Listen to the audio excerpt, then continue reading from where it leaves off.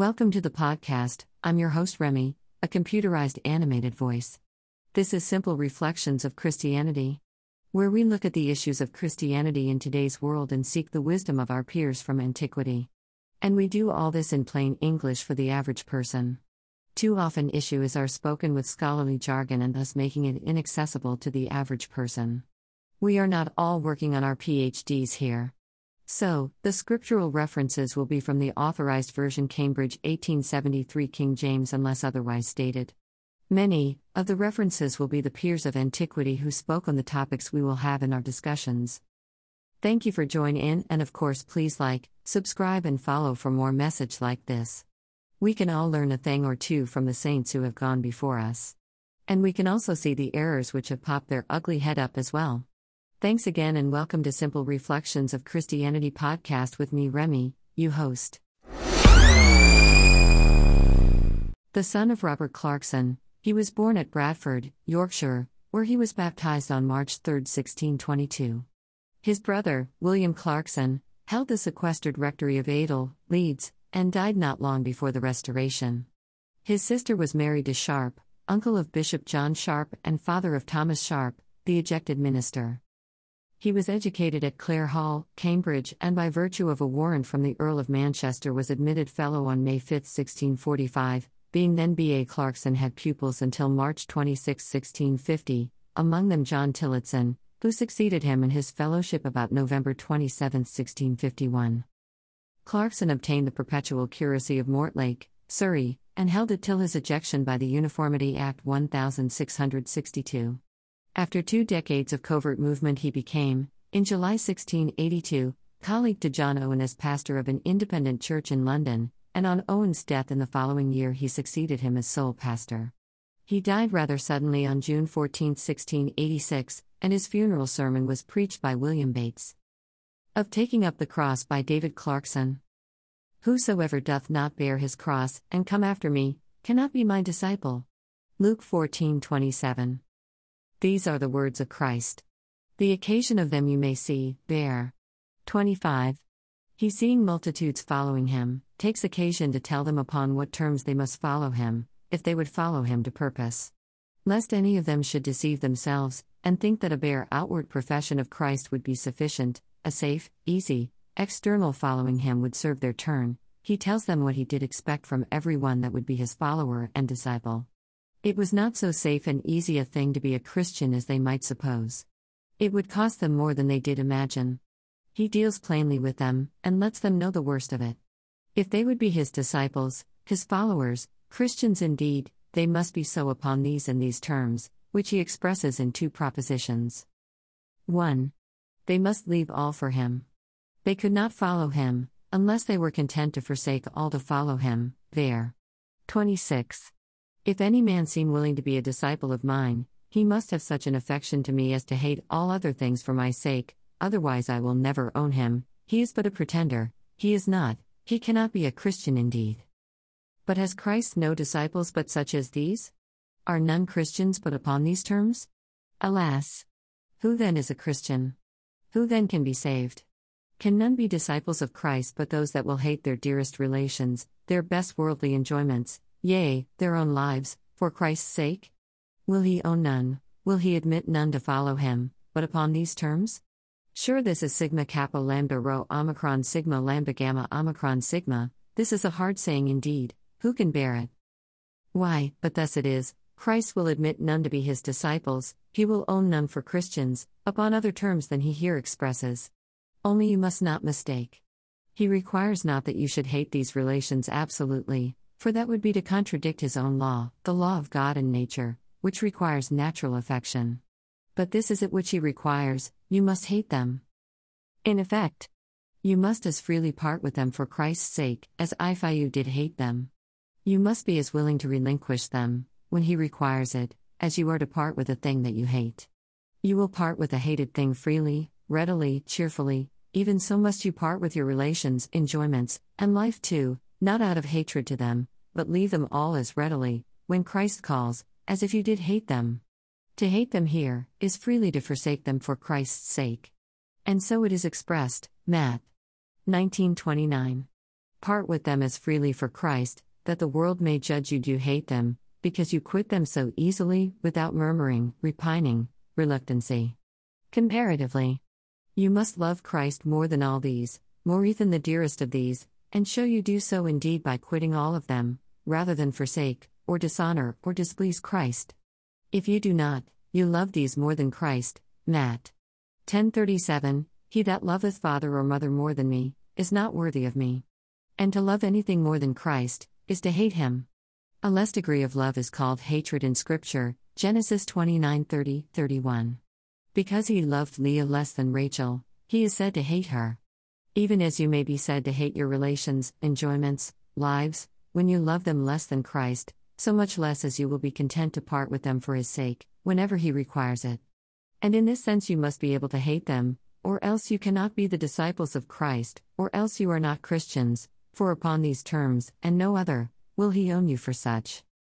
The second proposition, wherein he expresses upon what terms we must be disciples, is in the text, there. 27. It is not enough to part with all, but you must be willing to suffer all, to undergo sufferings not only privative, but positive. The cross includes the former and something more. It signifies all afflictions for Christ's sake. It denotes all sufferings, calamities, torments, even those that are most ignominious and most grievous, in allusion to those sorrows and tortures which Christ on the cross suffered for his people.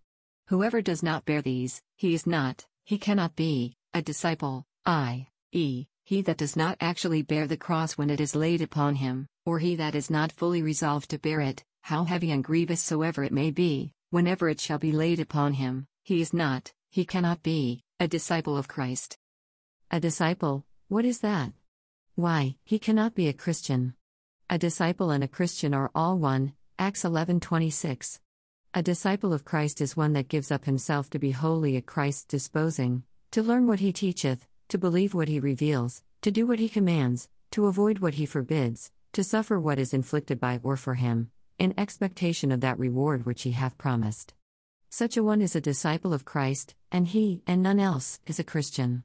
Such as these, who give up themselves to be taught and governed by Christ in all things, were at first called disciples, and afterwards at Antioch they were called Christians. They are two names of the same persons.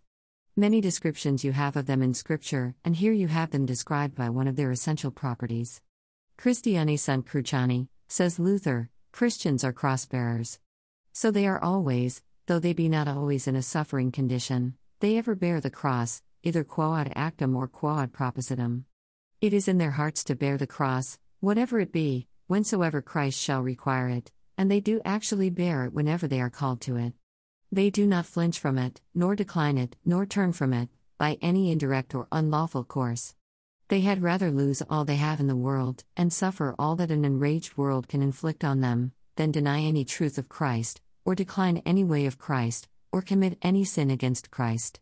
This is their temper, their practice, who are Christians.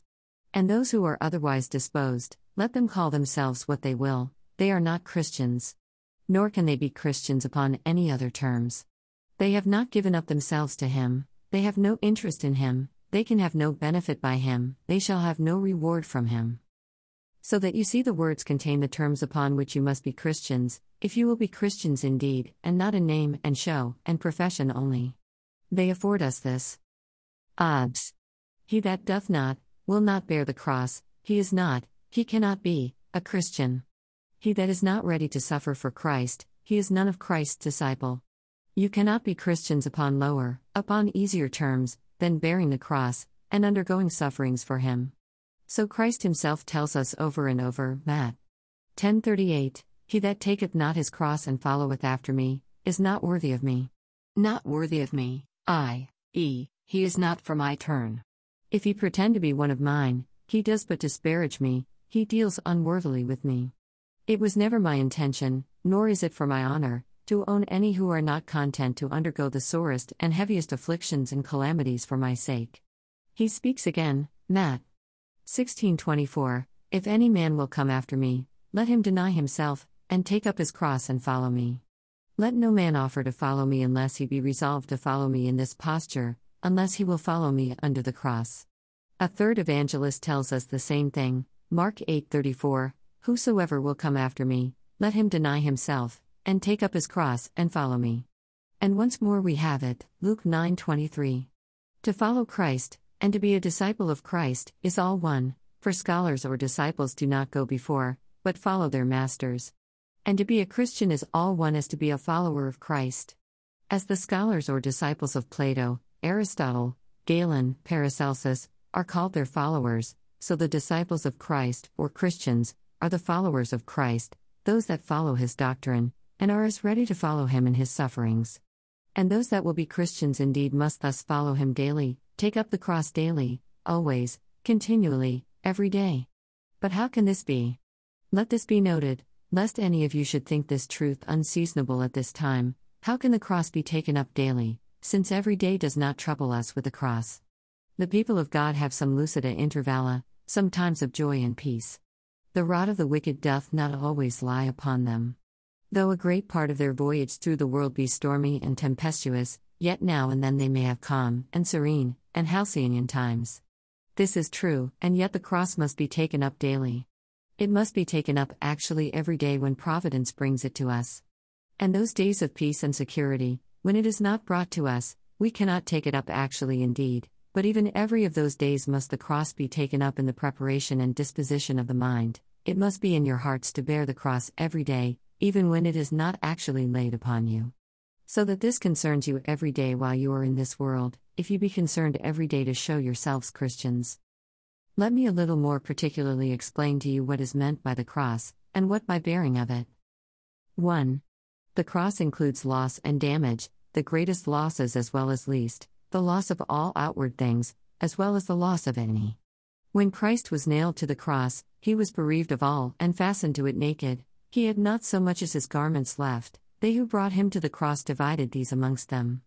He that is not willing to part with all, to follow Christ, when he cannot fully and faithfully follow him without quitting all, he is not worthy of him, unworthy the name of a Christian. He that is not content, when he is called to it, to be separated from nearest friends and dearest relations, to part with his country and habitation, to be stripped of his estate and outward accommodations, to be deprived of his liberty, and what else is dear to him in this world, he is not for Christ's turn, he cares for no such followers. The foregoing verse leads us to this particular ver. 26 If any man come to me, and hate not his father, and mother, and wife, and children, and brethren, and sisters, yea, and his own life also, he cannot be my disciple. He that is not content to follow Christ, so as to leave all these behind him, he does not follow him as a disciple, as a Christian, for he that is a Christian indeed, he loves Christ above all, but he that will not part with relations, estate, country, liberty, for Christ's sake, he loves them better than he loves Christ, for that a man loves most which he will least part with. He that will not part with them all rather than sin against Christ, has not the love of a disciple for Christ, and so is not indeed a Christian. It speaks shame and reproach. It was serval supplicium, a base, ignominious suffering, to which none were exposed but the vilest of men. It was a suffering proper to slaves and fugitives. There was not the meanest freeman amongst the Romans but was above it. Hence shame and the cross are joined together, Hebrews 12:2. Hence that expression, Hebrews 13:13, bearing his reproach, i.e., bearing the cross. No coming to Christ but in this posture, when the Lord calls to it.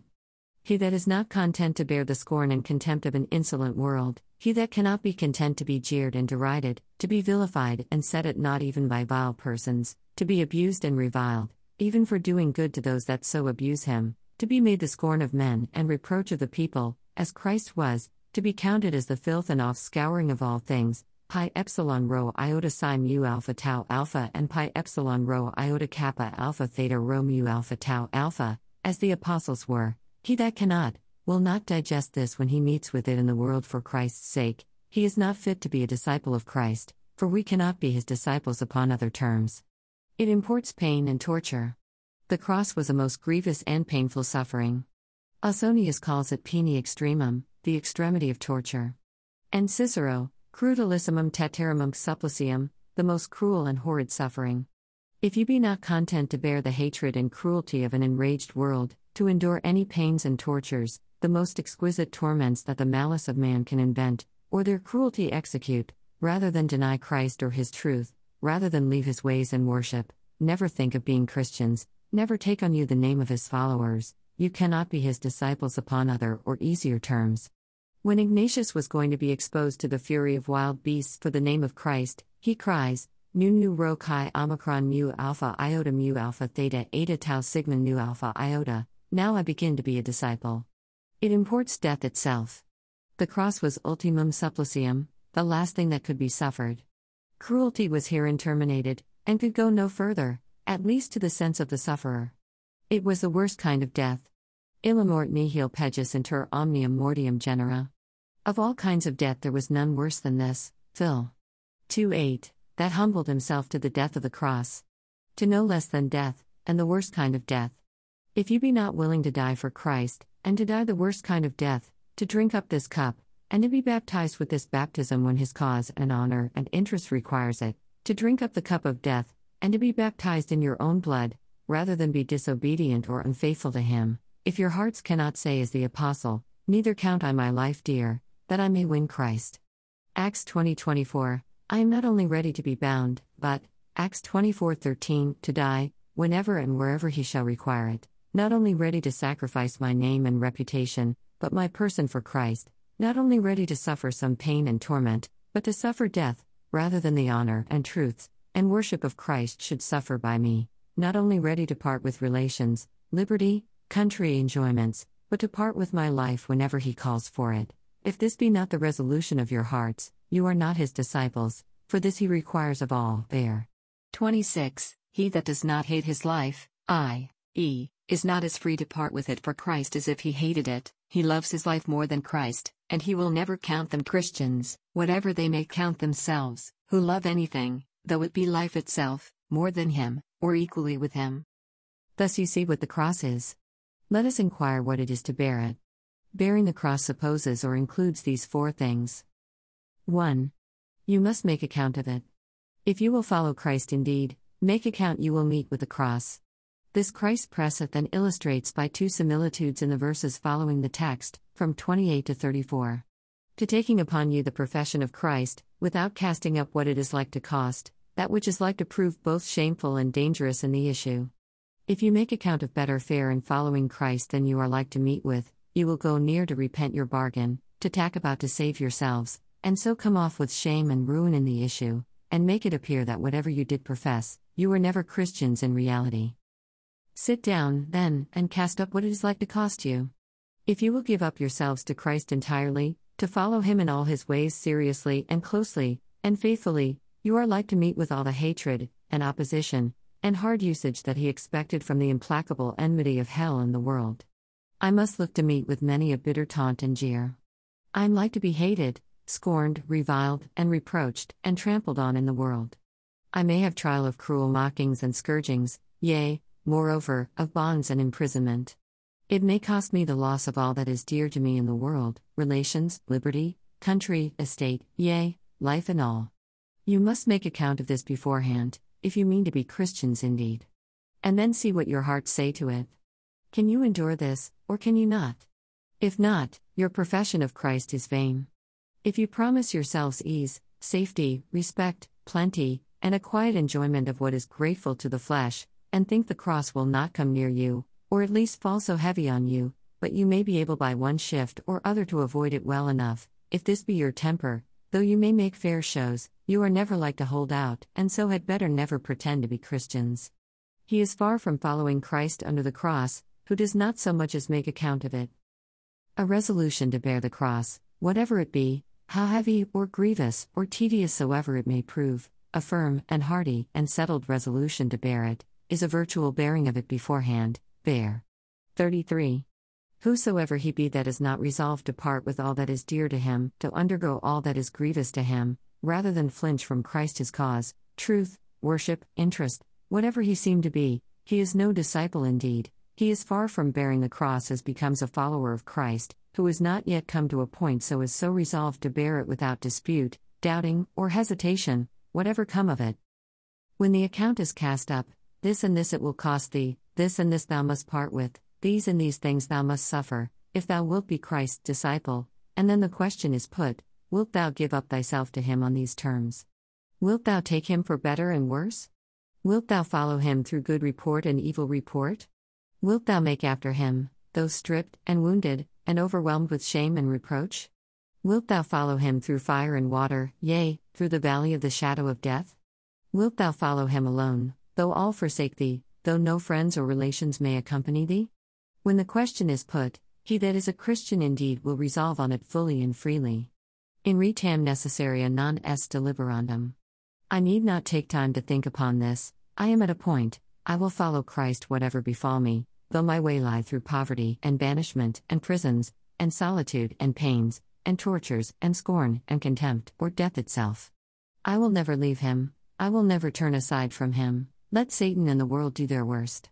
He resolves to follow him as Ruth did Naomi, when her mother-in-law tried to divert her by so many arguments, and such as prevailed with her sister to turn back, Ruth 1:16-18. She was steadfastly minded to cleave to her in her poor, forlorn, desolate condition. Such a resolution is, by interpretation, a bearing the cross before it come. So Abraham is said to offer up his son Isaac, though he was not actually sacrificed, Hebrews 11:17, because he did fully purpose and resolve to do it, it was in his heart to do it. Though he was not sacrificed upon the altar, yet he was already offered up in his heart. To be fully, heartily resolved to bear it, is a kind of bearing it before it comes. And in this sense there may be many martyrs who never suffered death for Christ.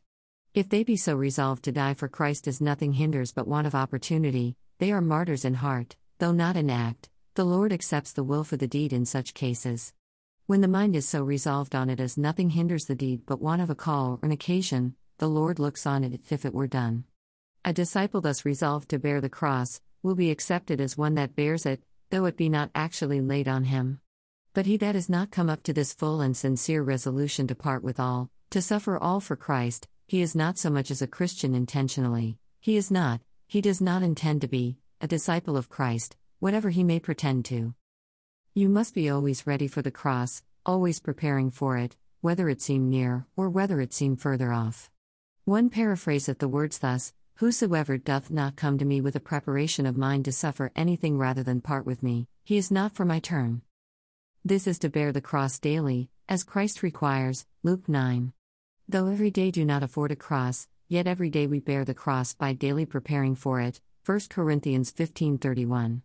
I protest by that which I take most joy in of anything in the world, viz., my fidelity to Christ, which appeared not only in that he every day ran the hazard of death for Christ, but in that he was every day ready to die, 2 Tim.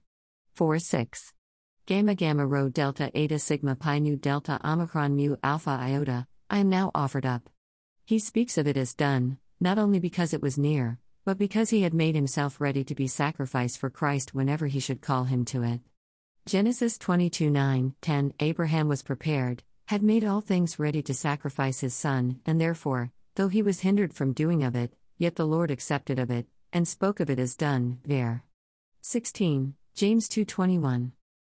Even when the cross seems far off, much more when it is in view, you must be preparing for it, if you be Christians indeed, and the Lord will take your readiness to bear it for a bearing of it, when he sees good to prevent it.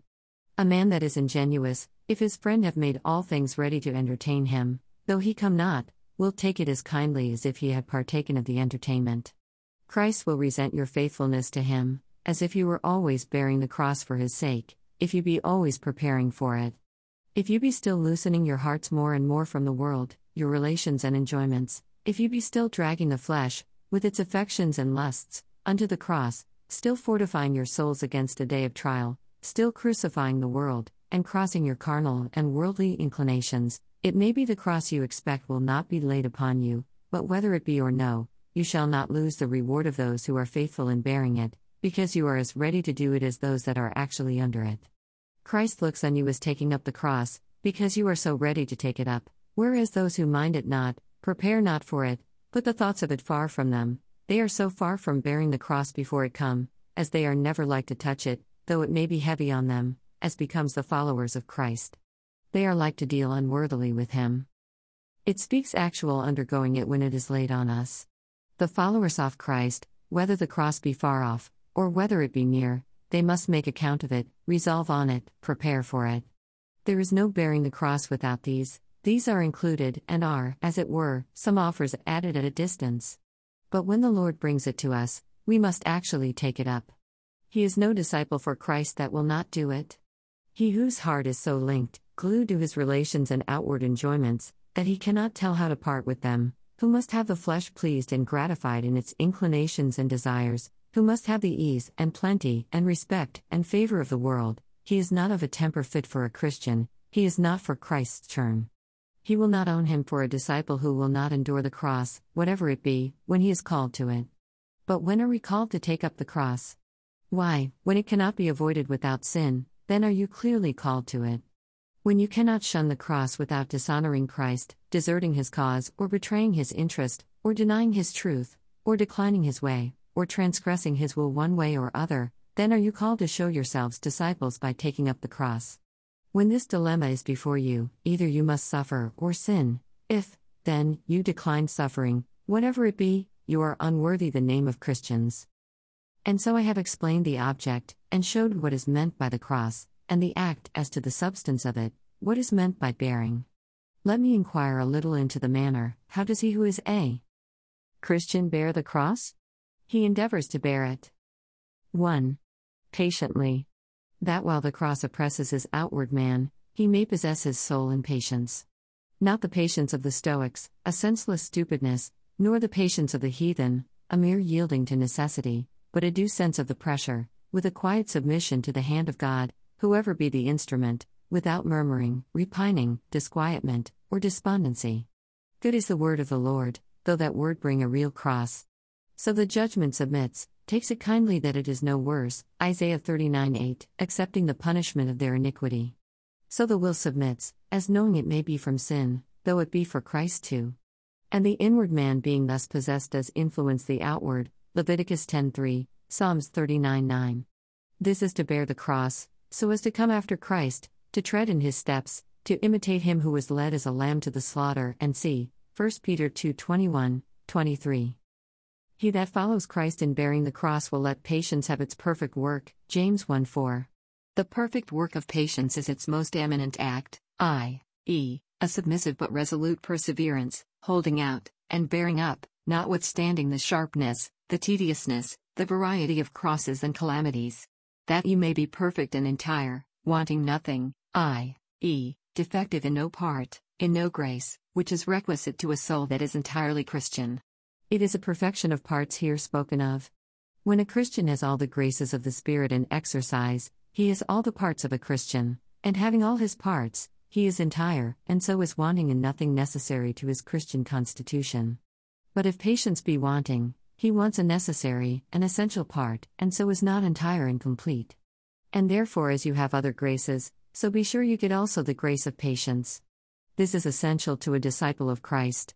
If this be not exercised under the cross, you bear it not as Christians, you do not come after Christ in bearing it. Patience is the noblest piece of valor, that which those who have been most cried up for their valor in the world have not attained to. They were indeed daring rather than valiant. True valor appears more in bearing pressures and sufferings without disturbance, than in attempting dangers or encountering difficulties. The world places valor in a resolute attempting of dangers, the Scripture places valor in patient enduring of sufferings. 2 Tim. 2:13, Kappa Alpha Kappa Omicron Pi Theta Eta Sigma Omicron Nu. Endure patiently the cross, so shalt thou show thyself an excellent soldier, Sigma Kappa Alpha Lambda Sigma Sigma Tau Rho Alpha Tau Iota Tau Eta Sigma.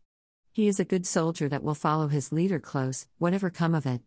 So doth he follow Christ who runs after him with patience, Hebrews 12:1, 2. He that endures the cross with patience, runs after Christ, follows him closely. He endeavors to bears it cheerfully. That which is bearing the cross here is taking up the cross, chap. 9. Now, to take up the cross imports not only a patient bearing of it when it is laid upon us, but also a ready and voluntary undergoing it. Christ bore his cross willingly. Simon of Cyrene was compelled to bear that cross. Christ would have us come after him, imitate him, bear it as he did. It should not be a forced, but a voluntary act. Not that we are to pull crosses upon ourselves, as some of the primitive martyrs did, whom yet we should not censure, because we know not by what spirit they were acted, but we should cheerfully undergo it, when the Lord imposeth it. When the honor and interest of Christ requires it, we should take up the cross as we would take up a crown. We should receive it as a gift, to you it is given. We should meet it with joy, look on it as our glory, Gal.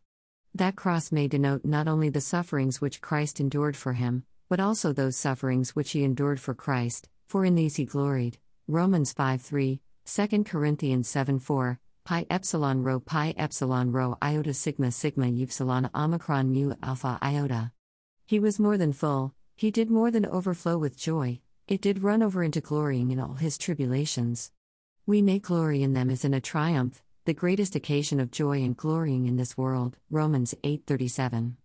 We may glory in them as our happiness, a greater happiness than all the victories and triumphs in the world can afford us, being the beginnings and pledges of an eternal triumph in heaven. Matt. 5. When those who suffer for Christ sink into sorrow, dejection, despondency under the cross, they deal unworthily with Christ, they show themselves no way worthy to bear his name. Matt. 10:38. He endeavors to bear it fruitfully. The cross is dry wood, and Zobus Aaron's rod, but as that blossomed, so does this bring forth fruit, when improved. Hebrews 12:11.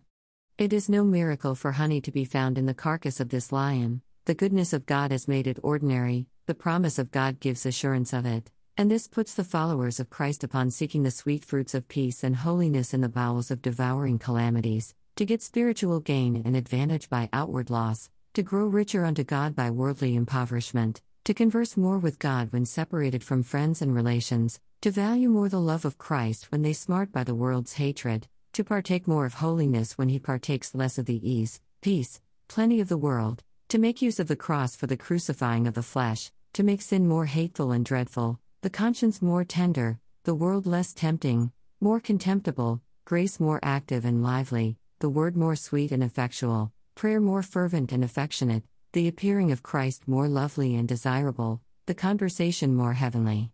To bear the cross as a disciple of Christ is to bring forth more fruit in bearing of it. So much for explication. We shall confirm this truth by these three propositions. I. The cross is the ordinary lot of Christians. 2. A Christian cannot ordinarily avoid the cross without sinning against Christ. 3.